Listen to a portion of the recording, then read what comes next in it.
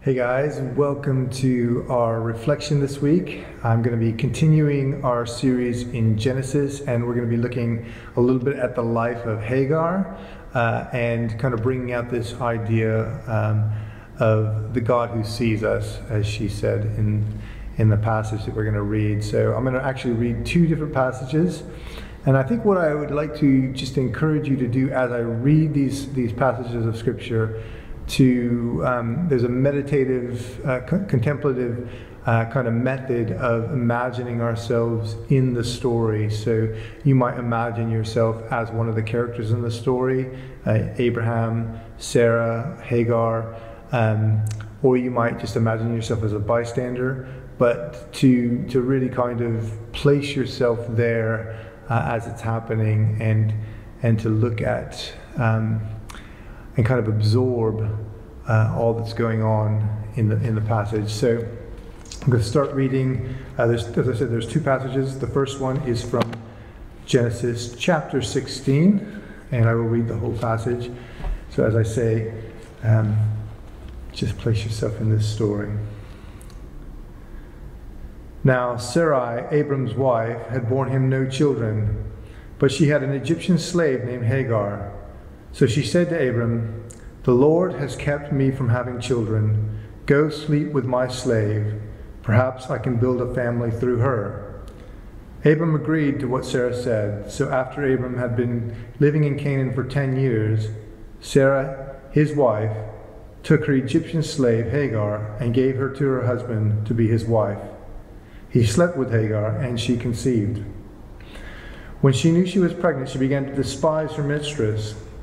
Then Sarai said to Abram, "You are responsible for all the wrong I am suffering. I put my slave in your arms, and now that she knows she is pregnant, she despises me. May the Lord judge between you and me." "Your slave is in your hands," Abram said. "Do with her whatever you think best." Then Sarai mistreated Hagar, so she fled from her. The angel of the Lord found Hagar near a spring in the desert. It was the spring that is beside the road to Shur. And he said, "Hagar, slave of Sarai, where have you come from, and where are you going?" "I'm running away from my mistress Sarai," she answered. Then the angel of the Lord told her, "Go back to your mistress and submit to her." The angel added, "I will increase your descendants so much that they will be too numerous to count." The angel of the Lord also said to her, You are now pregnant, and you will give birth to a son. You shall name him Ishmael, for the Lord has heard of your misery. He will be a donkey of a man, his hand will be against everyone, and everyone's hand against him, and he will live in hostility towards all his brothers. She gave this name to the Lord who spoke to her, "You are the God who sees me." For she said, "I have now seen the one who sees me." That is why the well was called Beer Lahai-roi. It is there between Kadesh and Bered. So Hagar bore Abram a son, and Abram gave the name Ishmael to the son she had born. Abram was 86 years old when Hagar bore him Ishmael. You may want to pause there and just meditate on that passage. So we go to the next passage, which is from Genesis chapter 21,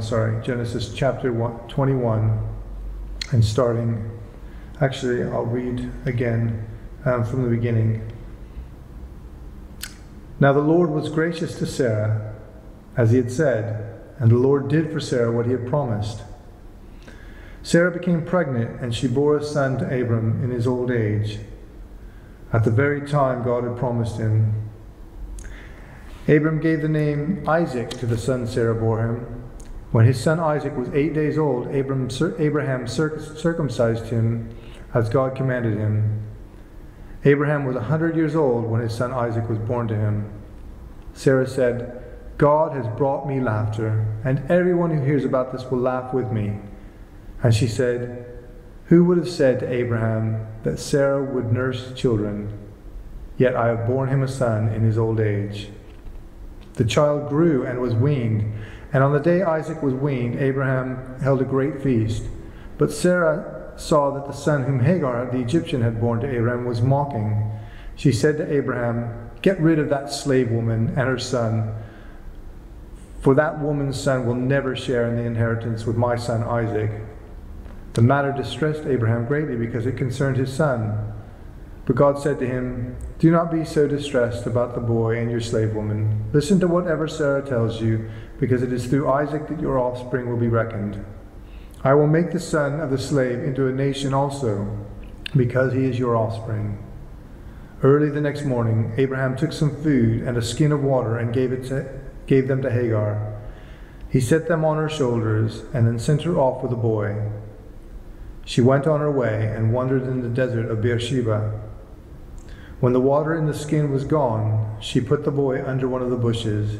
Then she went off and sat about a bow shot away, for she thought, "I cannot watch the boy die." And as she sat there, she began to sob. God heard the boy crying, and the angel of God called to Hagar from heaven and said to her, "What is the matter, Hagar? Do not be afraid. God has heard the boy crying as he lies there. Lift the boy up and take him by the hand, for I will make him into a great nation." Then God opened her eyes, and she saw a well of water. So she went and filled the skin with water and gave the boy a drink. God was with the boy as he grew up. He lived in the desert and became an archer. While he was living in the desert of Paran, his mother got a wife for him from Egypt. So you may want to pause again and just meditate on that passage. And then I'll give you some thoughts. So I wonder what you felt as you listened to those passages or as you thought about them. I wonder where you sat, who you identified with, if anybody, if you sat as a bystander, what you felt in your heart as the scene opened up before you. When Mike and I were looking at going through Genesis, this passage came to my mind. I didn't remember the detail of it, but I did remember that Hagar had called God the one who sees me, and I thought that this would be a great passage to reflect on in our series through Genesis. And I thought, well, maybe it would be a good opportunity, since we're coming out of a difficult time with COVID, that it might be a good passage to meditate on, because we all need to reflect on the God who sees us. And maybe I thought that we can think about mental health or some of the other issues that we struggle with in that passage. But I have to confess that when I went back and read the passage, it really struck me quite differently than what I had kind of been hoping to bring out of it. And what really struck me was just the injustice that was in this passage, that was laid out, that Sarah, through her lack of faith in God being able to do what he promised, gave Hagar, her slave, to Abraham to be his wife and to bear children for him. But when she actually bore children, or when she became pregnant, Sarah was jealous and was really abusive, and that really kind of upset me. I mean, I recognize that Hagar wasn't exactly faultless in this either. I mean, she did I think have some wrong in her, and in the way that she related to Sarah after she found out she was pregnant. But I just think I guess part of it is that when we think of Abraham and Sarah, we think of the mother and father of our faith. We often, in fact, many theologians would compare Sarah as a model of the church, and I just think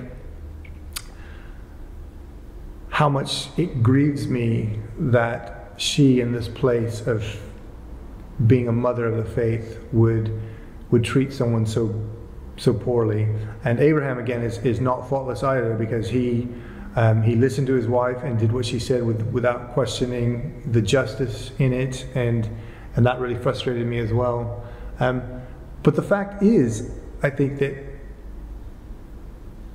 we do often face injustice, and sadly we do often face injustice from Christian brothers and sisters who we would think, or we would hope, and we would pray would have a heart more like Jesus, a heart that would be less inclined towards injustice towards us, or and more inclined towards love. We're often judged by other Christians, judged harshly for our failings, or even perceived failings that may not be failings at all. I've certainly been, I've had really, really bad situations where I was deeply, deeply hurt by Christians, by leaders in a church before, by friends who were Christians.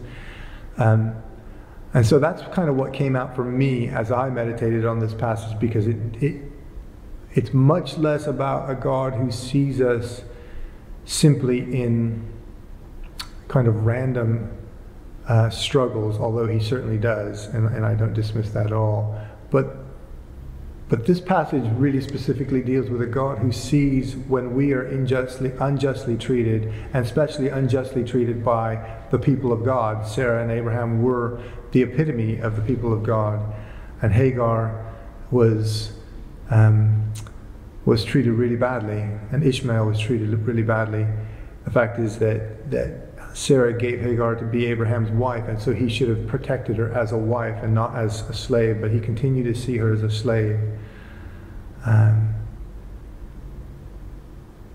But the fact is that God does see us, and God is with us.